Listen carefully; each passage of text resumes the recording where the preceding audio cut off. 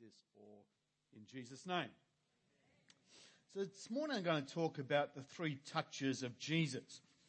When I was a young Christian, just a few years ago, I used to have a briefcase that I would take to work. It was really just a very fancy lunchbox. There was nothing else in it apart from my Vegemite sandwich that my wife faithfully made every day. And I'd probably throw it in every day. Oh, I'm safe. She's not in today. Thank you, Jesus. But somewhere on the way I thought, there's a sticker. Went to the bookshop. There's a sticker. Christians aren't perfect, just forgiven. And I stuck that on my briefcase. I wished to carry that proudly around on the train from Armadale into the city and get beaten up and, take it in the office and stuff. Christians are not perfect, just forgiven. I've thought about that because it's true, but I don't know if it's a great message to send to heathens. They're often quite judgmental and they hold Christians very high, so that's sort of like what we're interfacing with. But, in hindsight, I don't know if that was the best message to be sending to those who know nothing about God. It is true, but life is a little bit more complex than that, isn't it? Isn't that the truth? There was a very famous and successful Christian musician who's a bit older now. His name was Ken Medema, and he was born blind. Never saw. But his parents were determined to treat him as if he was a normal child from that very first day. So they taught him to play games. They taught him to ride a bike. They taught him to water ski.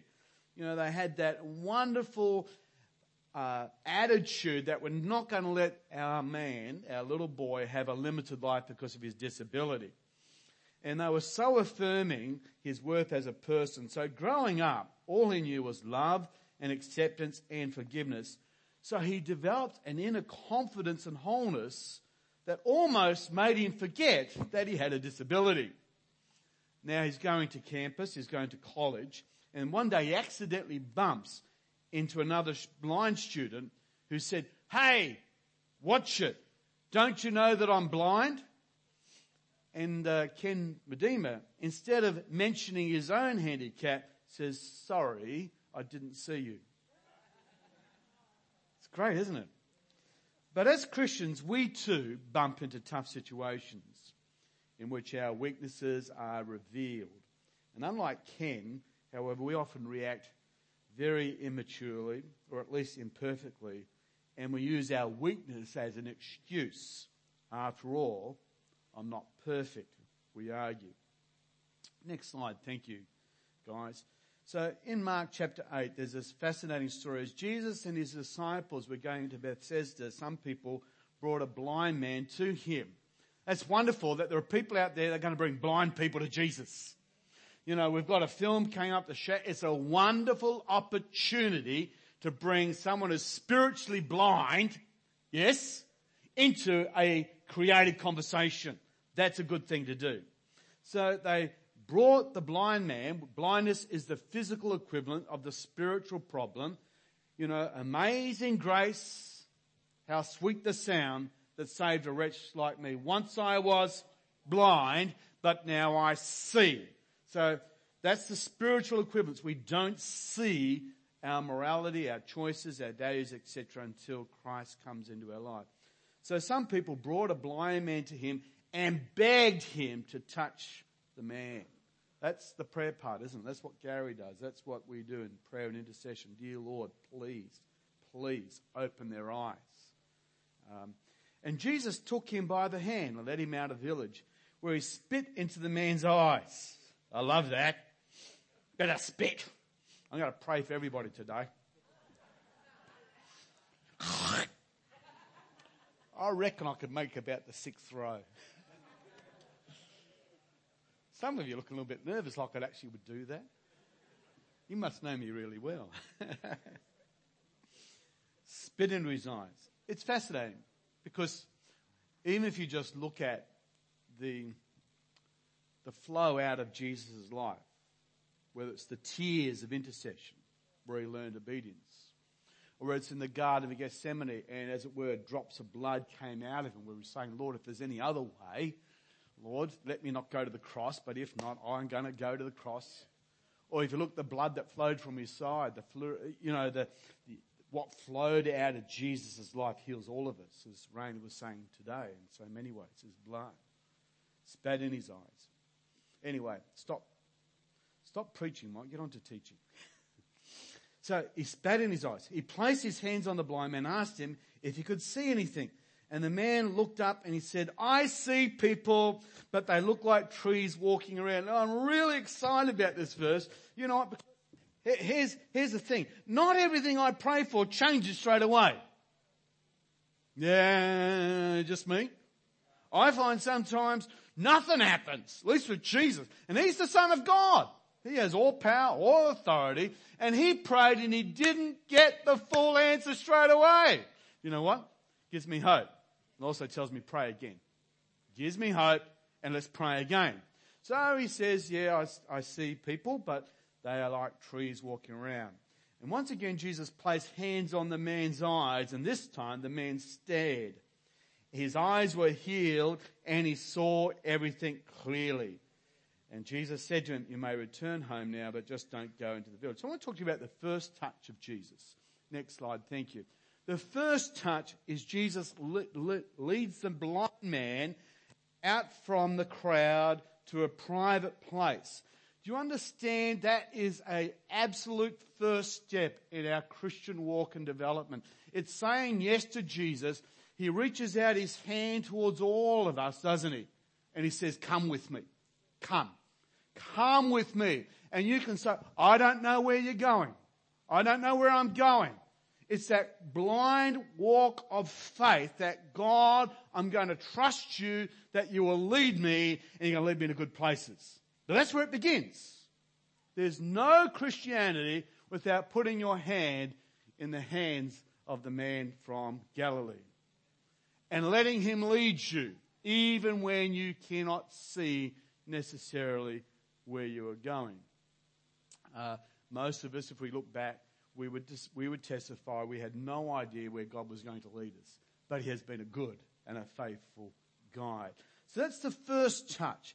It's that simple, blind obedience to God's leading. Friends, bow your heads and we're going to pray, even now.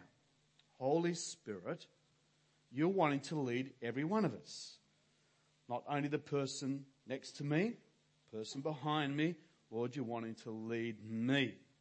And if I will sit and listen to you, I will feel your tug upon my life that you want me to do this, that this is the direction, this is the way that you would have me to go. Lord, and I pray that you give me the confidence to trust you, that you will lead me, Lord, even through, Lord, by the still waters, the green grass, the valley of the shadow of death, Lord, banqueting tables, Lord, you are a good and faithful God. And everybody said, amen. So the second stage, the second touch, next slide, thank you, is that Jesus prays for the man and he begins to see. And he says, I see people, but they look like trees walking. Now, people as trees. Now, maybe people bark you up the wrong way.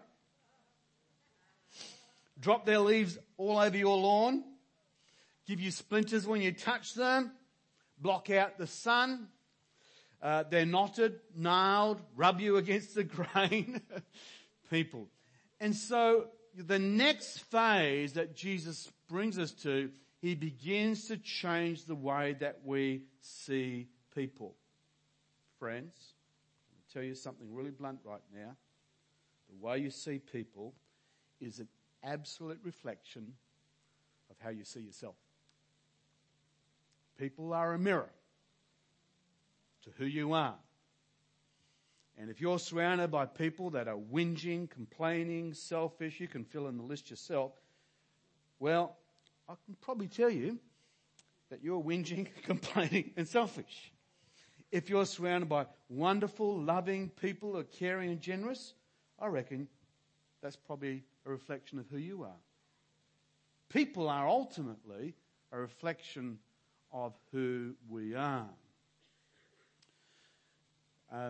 There was a time when the lady was really concerned that a washing machine was not working. She'd gone out, put this new front-loaded thing, and the thing go, push the side, take the clothes out, and they're dirty. Puts it in again, washes them, goes, comes out dirty. Puts it in again, comes out, same stuff, 3 times, still dirty. So then she goes back to the manufacturer and says, I want my washing machine fixed and stuff, and it's not fixed. And the guy looks at it and says, no, the clothes are fine. But if you clean your glasses, you'll be able to be in a far better place. Some of us need to ask God, can you lay hands upon me, please, Jesus? Touch me to change the way I see people. Otherwise, you're going to continue to live below what God has destined us to do. The third touch, Jesus prays for the blind man the third time, and he says, I now see people clearly. And so a number of things happen that really do help us to see people the way God sees people. Do you know the way that Mike sees people is sometimes very uncharitable, very cynical, very sour? You know the way I see people, it can be actually not particularly good at all. But God sees us different. God sees us as those diamonds, doesn't he? Last few weeks have been particularly hard on us as a church and myself personally. Really tough. And so I want to be clear. If you don't know that you should read your Bible every day, then would you forgive me? Because I want to stress, you need to read your Bible every day. If you don't pray regularly, and you don't know you should pray regularly, then would you forgive me for not preaching in a way that's compelling enough for you to know it's the very oxygen of your spirituality. Without prayer, you will die spiritually. If you're not connected in real fellowship, I don't mean coming to a service. Coming to a service is not what Jesus died for. He came to assemble you with others, to connect you with others.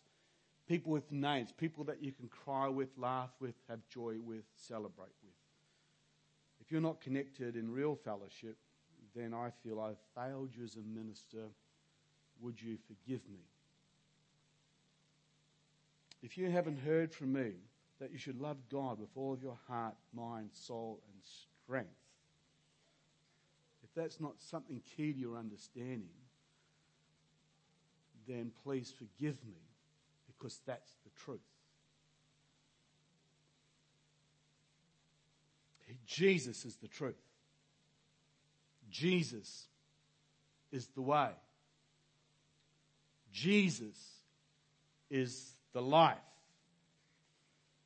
If I've not told you that sin not only hurts you but hurts all the people around you, if I have not reinforced that sin will cost you more than what you ever want, if you believe that sin is something you can have on the side, a little bit of Jesus and a little bit of sin, then I feel I've failed you. If I have not told you there's a heaven to be lost and a hell to be gained, then I have not been clear with my presentation of what I believe to be the truth. The truth.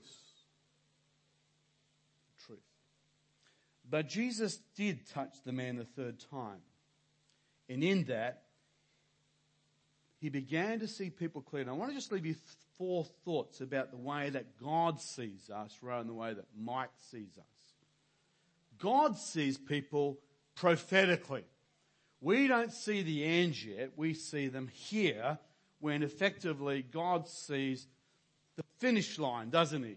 Because he is the Alpha, he is the Omega, he was, he is to come. My past is in God's now, but so is my future in God's now.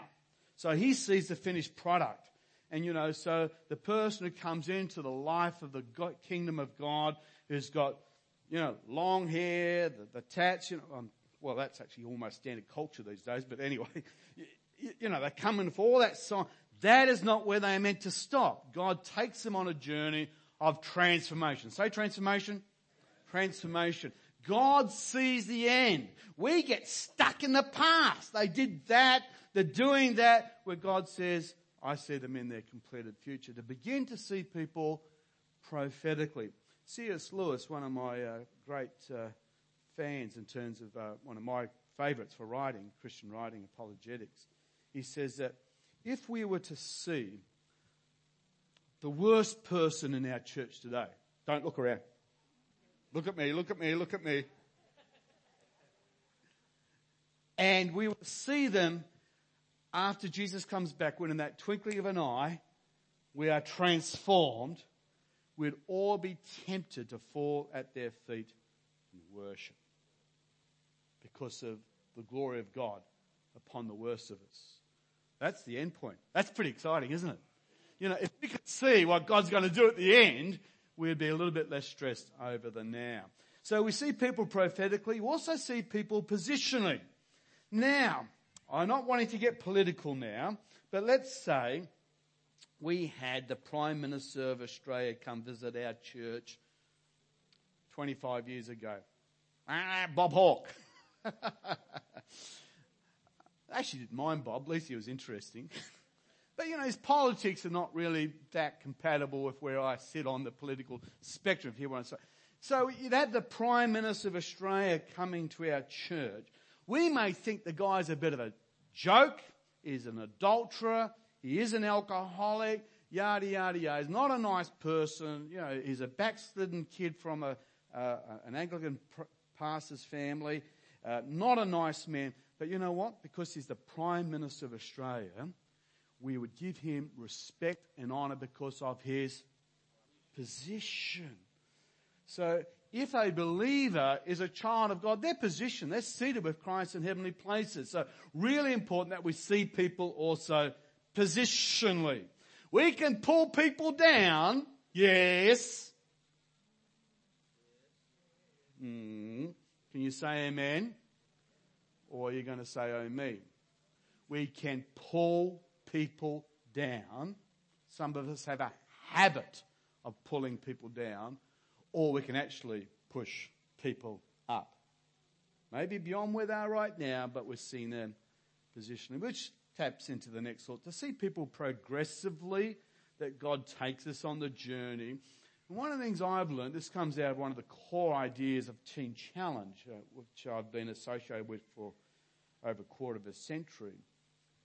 When we see the person really overtaken by serious sin, the alcoholic, the drug addict, whatever it might be, the biker, whatever it might be.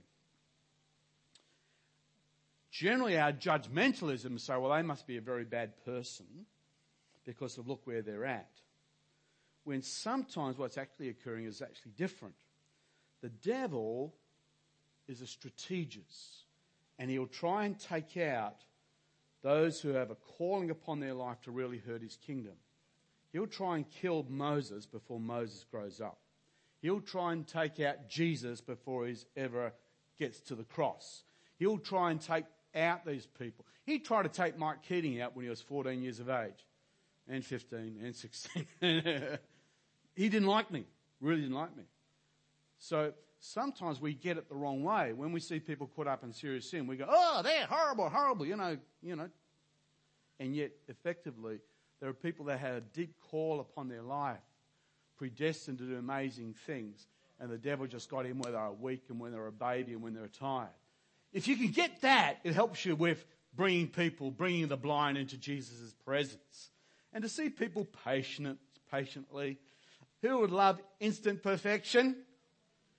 Liar, liar, pants on fire. Who would like instant perfection? I have an altar call for that right now. Instant perfection. Who'd like a perfect wife? Who'd like a perfect husband? My wife almost has. Almost. To see people patiently. I really hope you can hear this. Ephesians 5. Jesus is actually talking about marriage and, the role of the husband and the role of the wife and how they're to become together. And that the role of the husband is to be like Jesus, who laid down his life, gave up his life. I mean, he was crucified for the church. That's massive. That's a biggie. Do I really want to die for my wife? Shh. She might be taking notes. And that he patiently washes her with the word. That's not one bath. That's not getting out the pressure cleaner.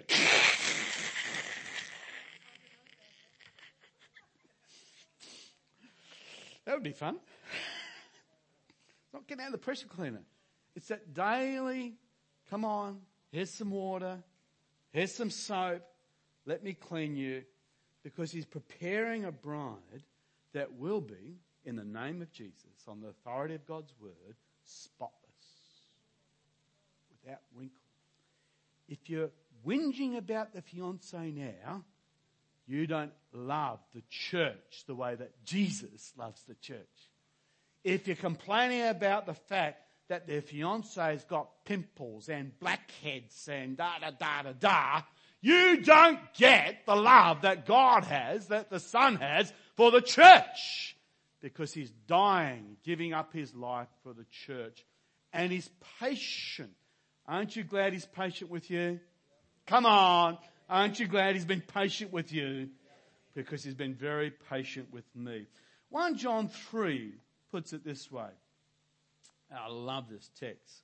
Behold, what manner of love the Father has bestowed upon us. One version says lavished on us. Like, it's a double dop of whipped cream splashed over the top. That we should be called children of God. Therefore the world does not know us because it did not know him. Beloved, now we are children of God. It has not yet been revealed what we shall be, but we know that when Jesus is revealed, we shall be like him. And everyone who has this hope in him purifies himself, just as he is pure. Whoever commits sin commits lawlessness, and sin is lawlessness. And we know that he is manifested to take away our sins, and in him there is no sin. Whoever abides in him does not sin. Whoever sins has neither seen him or known him. Little children, let no one deceive you. He who practices righteousness is righteous.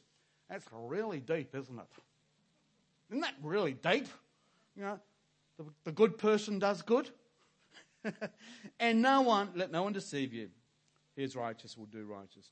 But he who sins is of the devil, for the devil sinned from the beginning.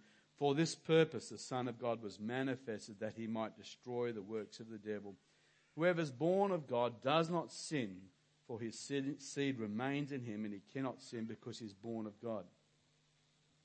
Now, some of you are going to get really excited now. I like the bag, choose to reuse. I choose to reuse. I think God says that all the time. Yeah. I have. Everybody's really interested now. David Brown sitting up really straight. I have chocolate. Chocolate. Anna Marie, I believe this is a vegetable. Cocoa's a vegetable, isn't it? Yeah, it's a vegetable. Yes, yes. And this one actually has fruit in it and nuts. So how good is that? It must be the best chocolate eventually. So let me just do something else though. Let me go to the tree of the knowledge of good and evil.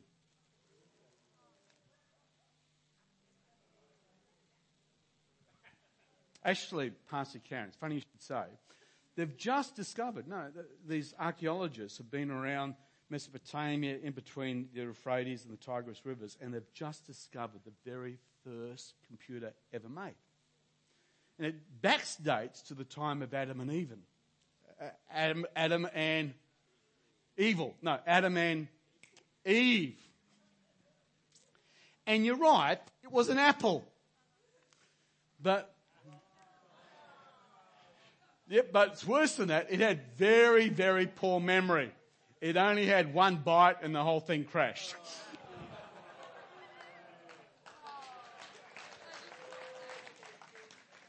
He just got that. Thank you, Monica. See, a good joke is one that laughs. Do you know that whiteboards are remarkable? Stop worrying. So this is the knowledge. This is now the tree of the knowledge of good and evil, isn't it? So I can go through this and I can find out that being gay is really okay, can't I? I'll find that there, won't I? I can go. In fact, I can confirm whatever I want from this phone. Am I telling you the truth? You can justify this, you can justify that. It's all here. So this is the font of all knowledge. I don't need to ask the pastor anymore. I just have to Google it. And I'm told that you can swipe right and swipe left on Tinder. I need to get this call. Kerry, what do you want, mate? It's God speaking. Okay. I am now going to Google danger of eating chocolate. Oh, no. So here we go. Eating chocolate.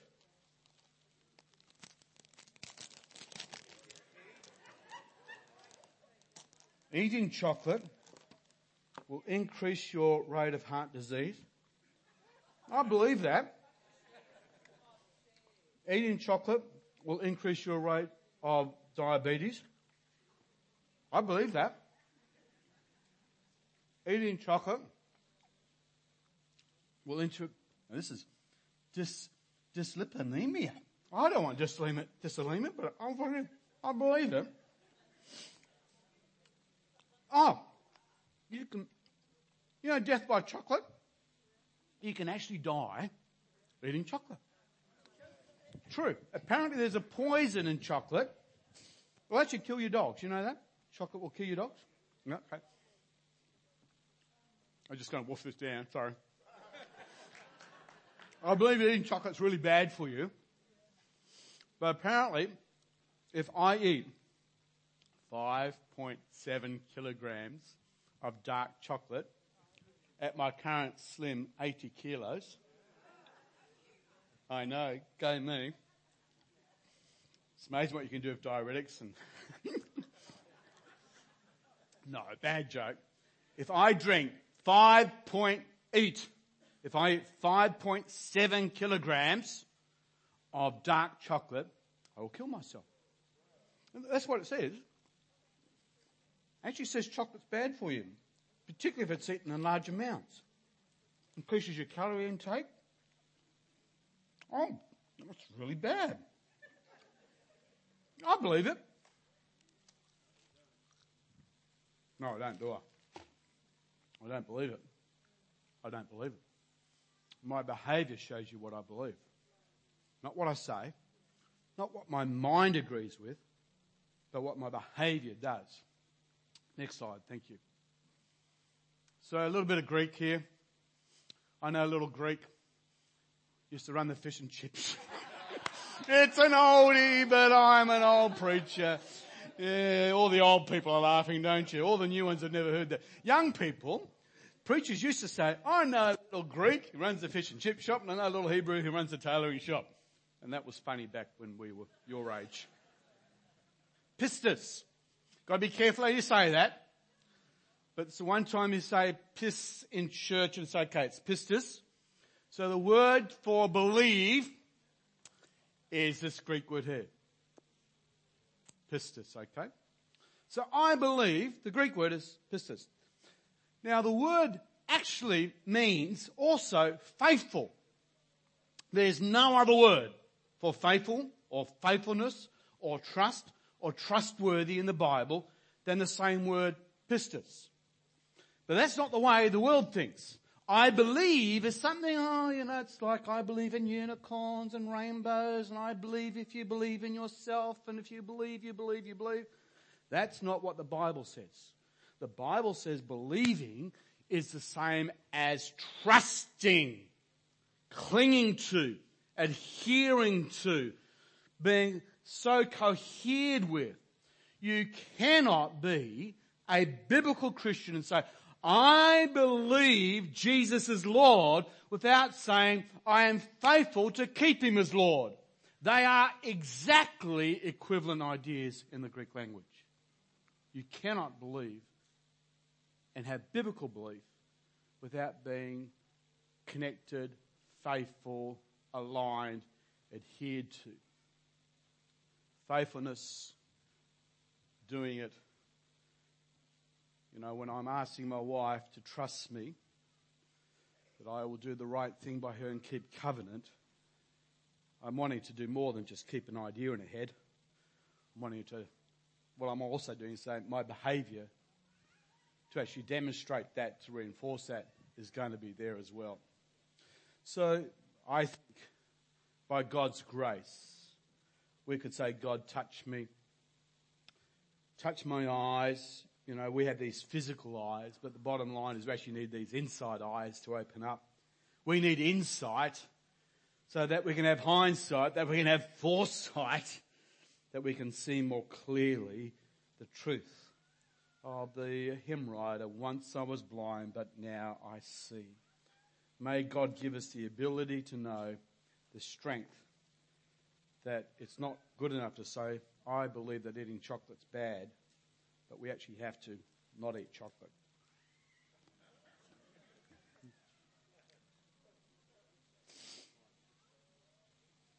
On Monday, the 9th of August, 1993, a 32-year-old woman, Sophia Madras White, burst into the hospital nursery at the USC Medical Center in Los Angeles, yielding a .38 caliber handgun. She had come gunning for Elizabeth Staton, a nurse who she believed had been in an affair with her husband. And she was shooting. A number of people were shot by her. One man was shot in the wrist. Another man was shot. None of them were fatal.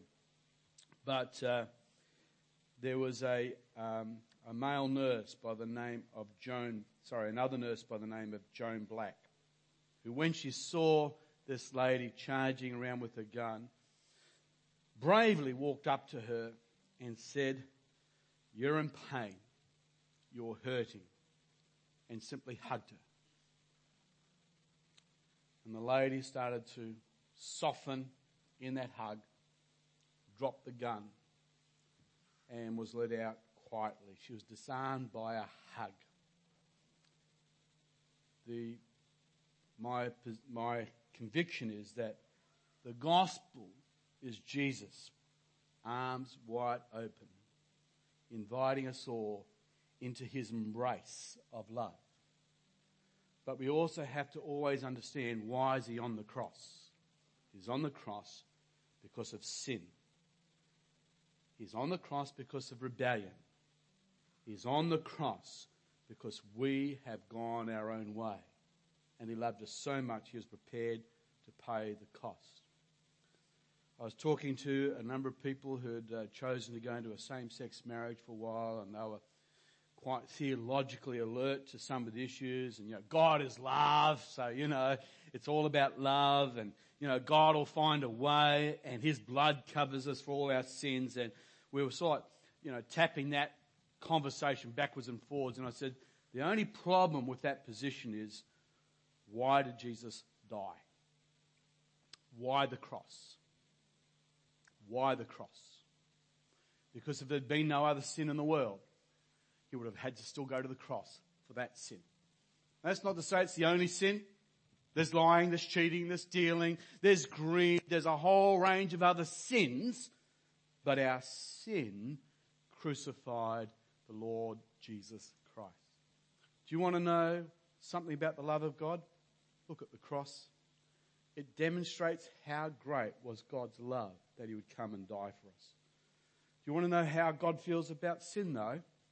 Look at the cross. That's how much he hates sin. God was prepared to take off his glory and come in skin and be pinned to cruel wood, to be shamed, to be spat upon, to be humiliated, for the very creation to turn its back upon 3 hours, for the earth to rumble, the horror, the shame of that particular cosmic moment. I pray you get a revelation of just how bad that zone was, because that's what my sin did to Jesus. And that should then also let me get to the other side of the cross, which is he loved me enough to do that. So, Father, we do pray that you would open up our eyes. Lord, we would see people prophetically. Lord, we'd see people positionally. We'd see people, Lord, progressively. We're all on the journey. And, Lord, we'd see people patiently. Lord, we want to release, Lord, people into your hands. Lord, we want their eyes to open. But, Lord, we've got to leave it in your hands. In Jesus' name, Lord. In Jesus' name. In Jesus' name. Okay. Was I twitchy today? Was that okay? Too much chocolate? Maybe chocolate's bad for you. I was reading a book somewhere. Praise the Lord. Let's have our worship team up. I love our worship team. Our worship team.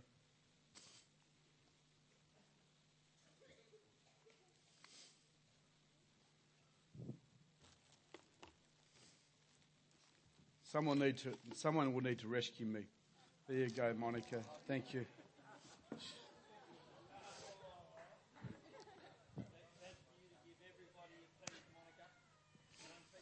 I've never seen this church so alert. I should preach on chocolate more often. Why don't you just stand? And I just want to put a question to you before we just close with the song. You know, we are grateful that you came to today and that you've been patient enough to listen to me. But we'd really like to just ask you, you know, have you made your peace with God yourself? You know, have you done that individual first step of putting things right? The first touch of Jesus is to say, Jesus, I will follow you even though I can't see where you're taking me. That's the first step, to trust Jesus with that step. And would you just bow your heads right now and everybody close? Just want a private moment, nobody looking around.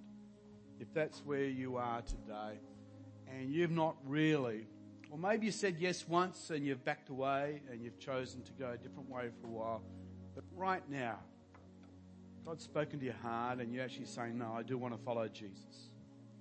Yeah, I can't see yet where I am. I'm lost and I'm confused, but I'd like to follow the leading of Jesus. Because he'll lead you all the way to life and to eternal life. He'll lead you to the other side of death, to a place called heaven.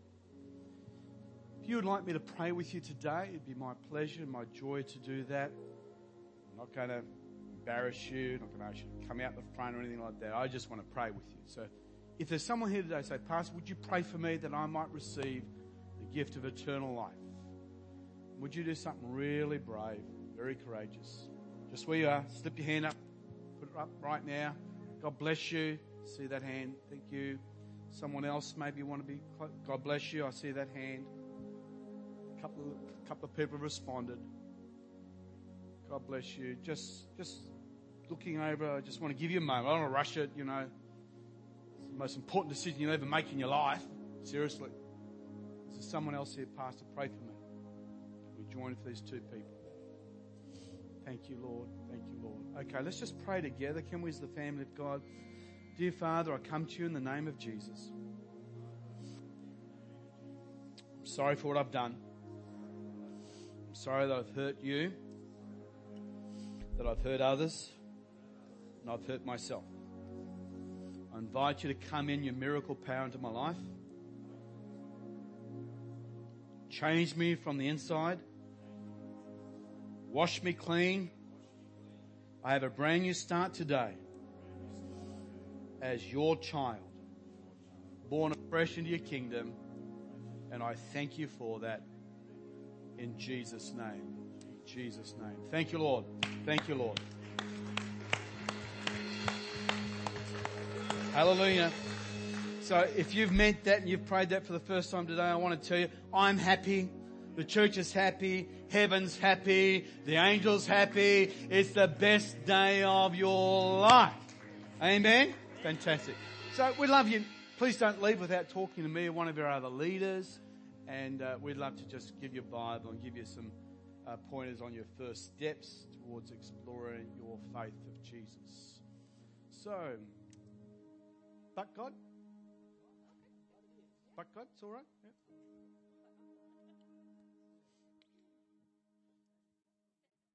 We do have a prayer ministry at the front, so if you'd like to come out at the end, we'd love to lay hands on you and see God for miracle. But thank you for coming. God bless you.